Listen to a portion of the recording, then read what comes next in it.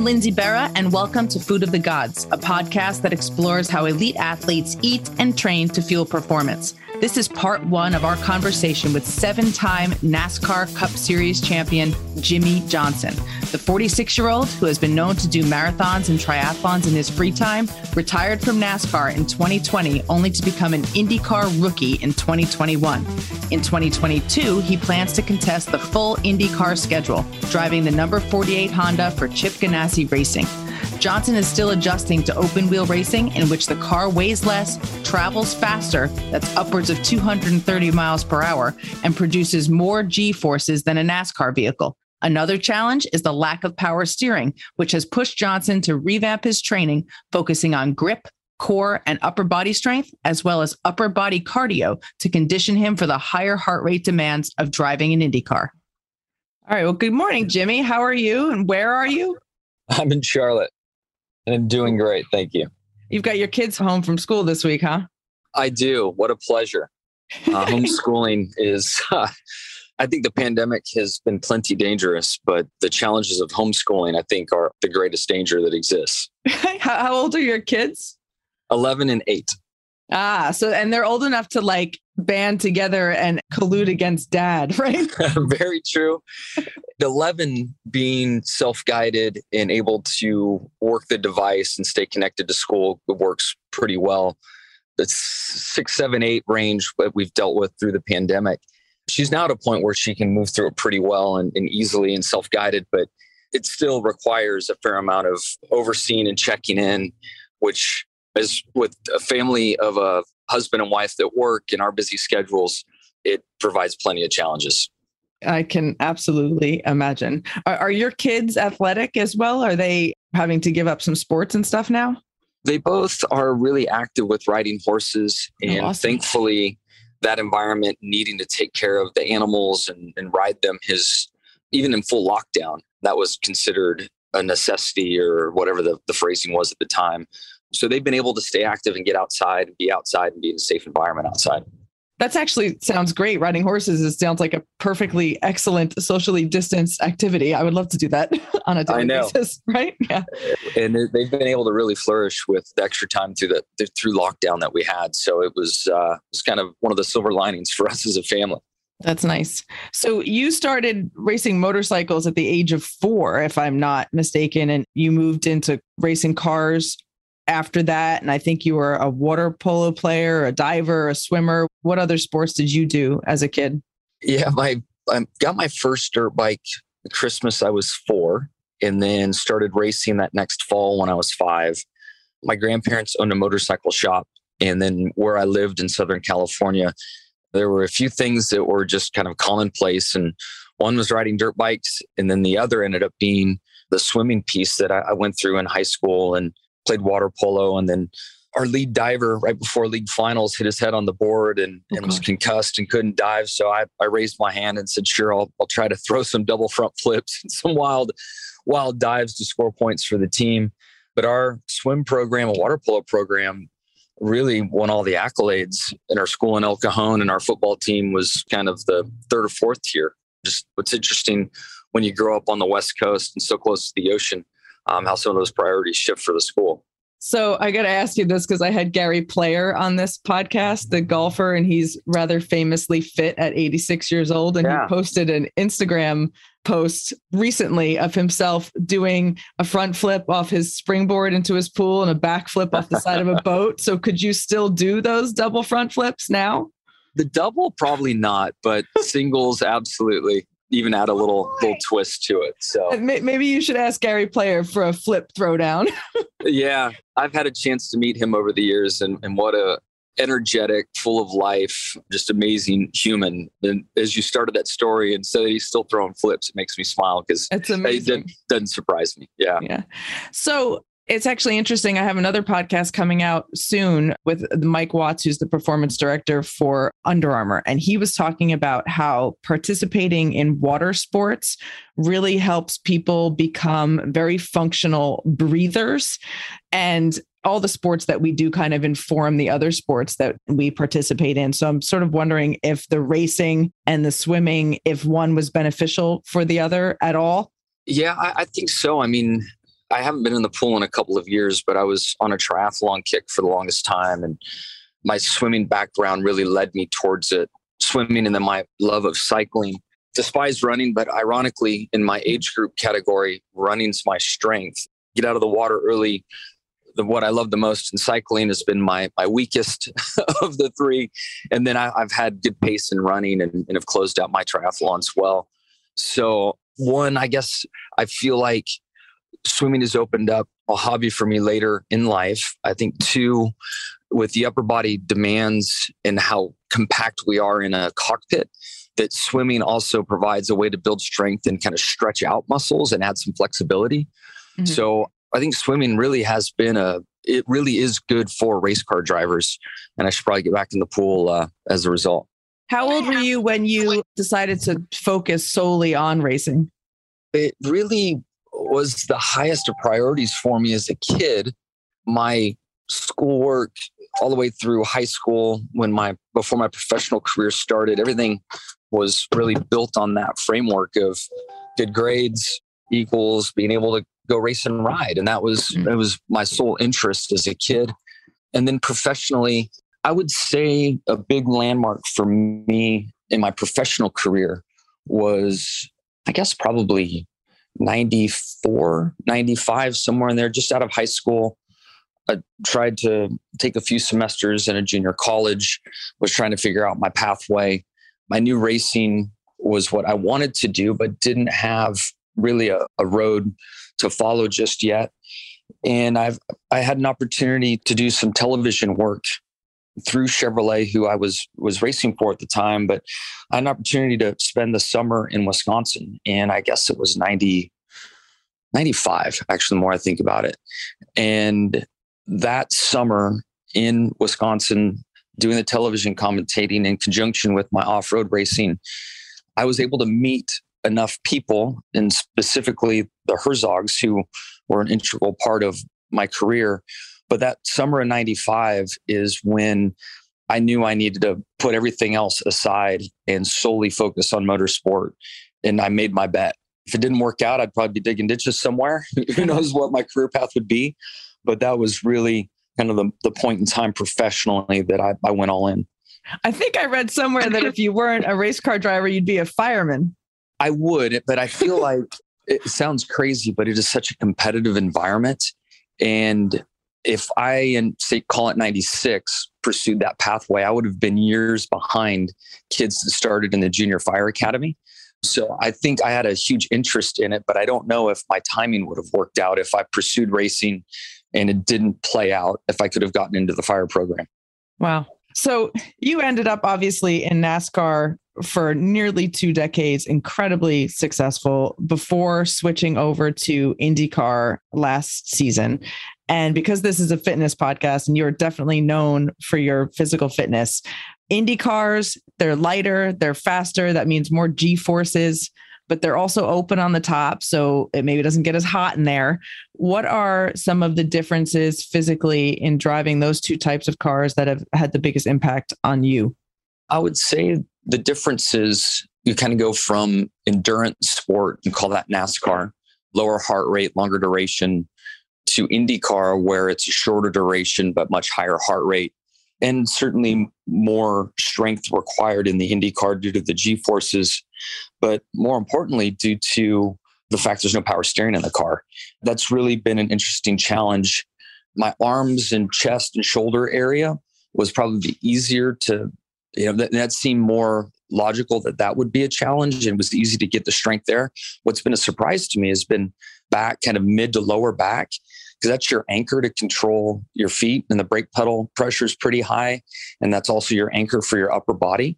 And I probably spent half the season last year trying to get not only my core, but that opposing area in my back strong enough to support the demands of a race weekend. What are you doing to strengthen your lower back and your core? So if I'm doing bench press or chest, it's now dumbbells, and I'm in a position where I have to support myself from a core standpoint. Romanian dumbbell lifts are another one. I'll do push-ups where, let's see, as an example, in a push-up, my right arm will be up on an elevated block. Mhm. My left arm is on the floor. My legs do the opposite, where my then right leg would be on the floor and my outside leg would be up. So I'm kind of in a tabletop position and needing to support and hold my lower extremities through my lower back.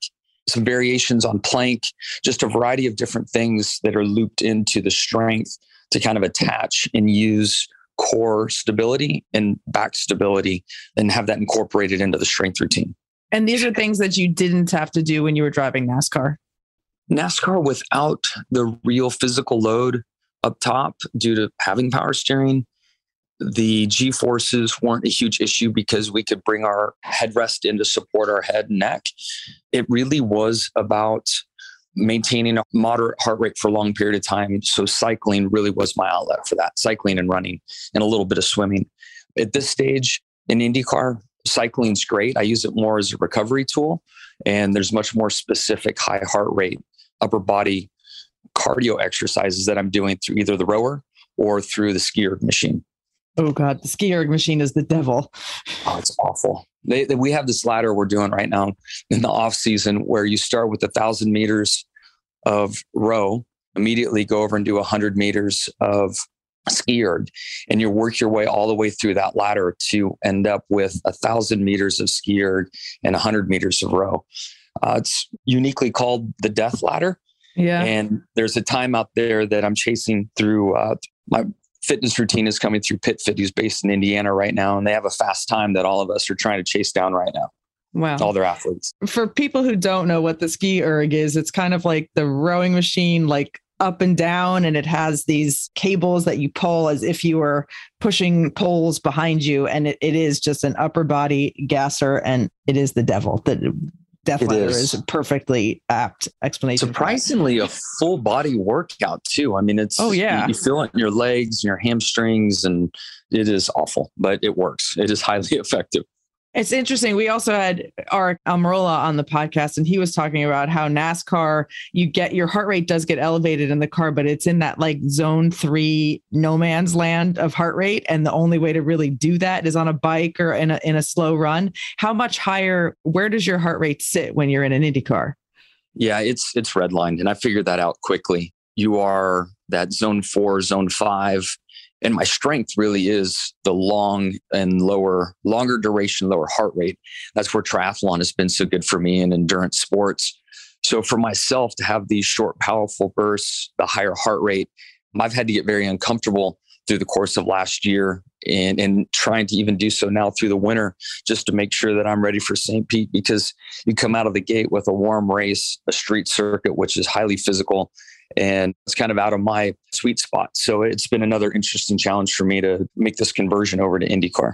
So when you're doing these upper body cardio workouts, I mean, what is the duration of them compared to the duration of an IndyCar race? And has it made an impact on you being able to control your heart rate through the IndyCar races? Yeah, it really has. And I feel like there are some similarities to the triathlon world or through my training focus on the NASCAR side of life. And what I'm getting at there is just trying to get into that lactic threshold area. So speed work that you would do for running or cycling, it's kind of 25 minutes to 45 minutes, depending on the trainer you use. And you do that a couple times a week for swim, bike, run. And it's very similar, but I'm doing it through the rower or through the ski erg machine, and have 2 to 3 days of speed work, if you will, or that high lactic threshold work. And then you backfill from there with just low heart rate recovery work, active recovery, just to kind of build the foundation from there. I was going to ask what a typical week of working out looks like for you. You said 3 days of those, the upper body cardios. What about just straight up lifts? How often are you doing your strength exercises? It depends on the week, but it averages probably 2 to 3 days of strength that's incorporated into it. Every other day is neck, but then we kind of work through push and pull upper body stuff. Then of course, always tackling the stability stuff with core and back. So in a typical week, in addition to you're working out pretty much every day, it sounds like, how much time on top of that do you spend in the car? I would say the minimum is probably 90 minutes, 6 days a week. I could bring it down to 5, and I don't upset the trainers too much. So 5 to 6 days a week on that. And then on a race weekend, we try to time our physical peak to be on race days. So we'll start reducing the workload a couple days prior to the event, start tapering. If they're back-to-back race weekends, it's really about kind of active recovery in between and not really worried about it building strength at that point. So when you add up the practice times at track, it's so short these days. There's probably 90 minutes of practice. You have a qualifying session, a 30-minute warm-up, and then the race. It depends on the week again, if they're back-to-back races or not. But it's an active week, and in season, it's really hard to keep weight on. I remember chatting with Joseph Newgarden 2 years ago when I was really kind of getting into this. And he said, man, put on all the weight you can to start the season, because once you get in season, you're just going to watch yourself shrink as you go. Is that all right for a race car driver? Doesn't lighter kind of mean faster? It depends on the series. In IndyCar, the driver's weight is factored into the gross weight of the car, so there isn't a penalty. Okay. It's really about putting on a little extra strength so you can wrestle the car around. But now with the IMSA series that I'm competing in, the car is weighed without the drivers. So any extra weight you carry is a disadvantage. So no cheeseburgers for you. Well, I mean, you quit cold turkey. You got to be realistic. You get a wean off the cheeseburgers. Yes, of Right. course. Right. Okay.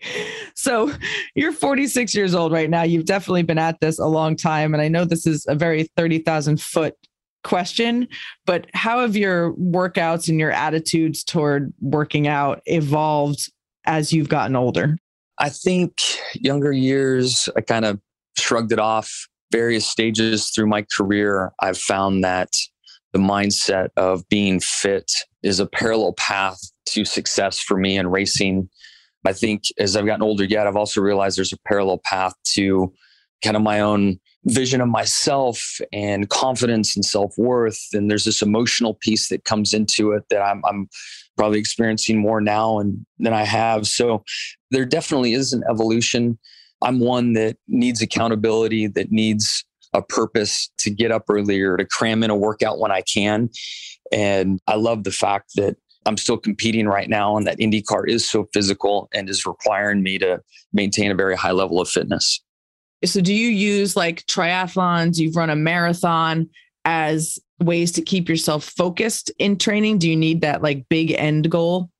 I do. And I think my friends have laughed at me over the years watching me put in so much effort. And they're like, man, it's just a little triathlon. It's just a sprint try. Why are you putting in so much effort? Mm-hmm. I'm like, man, I paid the entry fee. I'm all in. So yes. It's been a really good way of accountability for me, not to mention what friend groups do and training groups do as well. But man, if I sign up for something, I'm in. It's funny. I am totally the same way. I'm like, if I don't do it, I paid for it. I won't get the t-shirt. It's like $26. You're worried about it. It's crazy. Right. Yeah. Now that you have, obviously IndyCar is presenting a new set of challenges for you. Are you kind of just focused on those, or do you have other fitness goals? Like, do you want to do an Ironman or climb Mount Everest or something? I do have other fitness goals. I would love to do some various mountain bike events, even cycling. I've always had my eye on a full Ironman or full distance Ironman. Done a 70.3, and my fitness from triathlon, it's been a while since I've been in that specific kind of shape, that it seems like a long road, but I wouldn't rule it out. I am surprised just how focused I've needed to be on IndyCar and sports car. My schedule is really full. In addition to, training and the race weekends, there's a lot of simulator work that goes with all of that and testing. So I don't have a lot of extra room, because amongst all of this, I have two beautiful daughters and an amazing wife and life to live. So I feel like I'm in a good spot now. And potentially when I slow down from driving the car, I'll look into some of these other fitness related goals.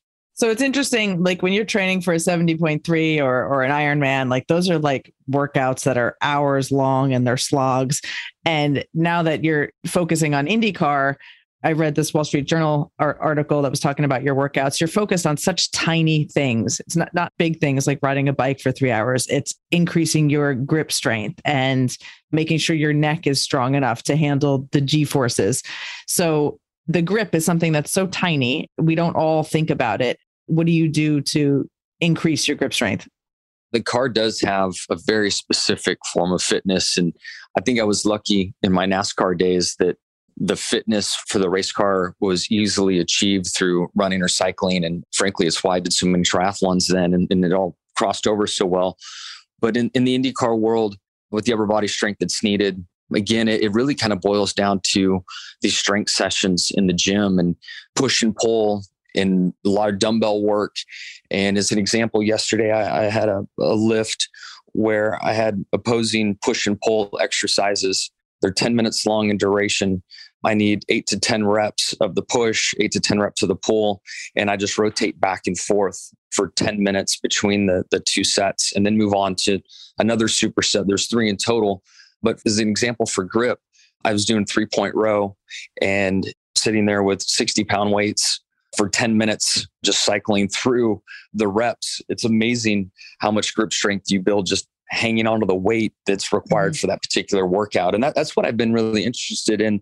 And I've always been so specific on building one muscle at a time. And with PitFit and their training program, there's a lot of full body motion work that hits many muscles at once. It's been an eye opener for me. Tell me about this weighted neck contraption that you've been using. I have a few old-fashioned dumbbells laying off the end of a bench works in a pinch, but I also have a standard neck machine that I'll use to hit 3 of the directions. And then Iron Neck came out with this kind of helmet/hat looking thing that has a slider that moves around so you can really be in motion and strengthen the rotational part of your neck muscles. And there's various bands that attach to this thing. And my wife, I literally got to hide from her when I go to do it. She can't stop laughing at me when I put this contraption on and start working my neck. So this is something that you can even just do around your house, like not even at the gym. Oh yeah. I took it with me to Colorado so that I can keep my neck, at least keep some fitness on my neck during the holidays. And I was out in the garage, thought I was hiding, and she walked out and just buckled over laughing. We're going to have to find a photo of this to put up with the podcast. This concludes part 1 of our conversation with Jimmie Johnson. Be sure to check out part 2. To keep up with Jimmie as he heads into his 2nd season in IndyCar, follow him on Instagram and Twitter at Jimmie Johnson. That's JIMMIE. And check out his website, jimmiejohnson.com. Until next time, for more information on Food of the Gods or to download other episodes, visit us at foodofthegodspodcast.com or wherever you listen to podcasts. You can also follow us on Instagram at Food of the Gods Pod or email us at foodofthegodspodcast@gmail.com. Food of the Gods is a Digitant podcast production.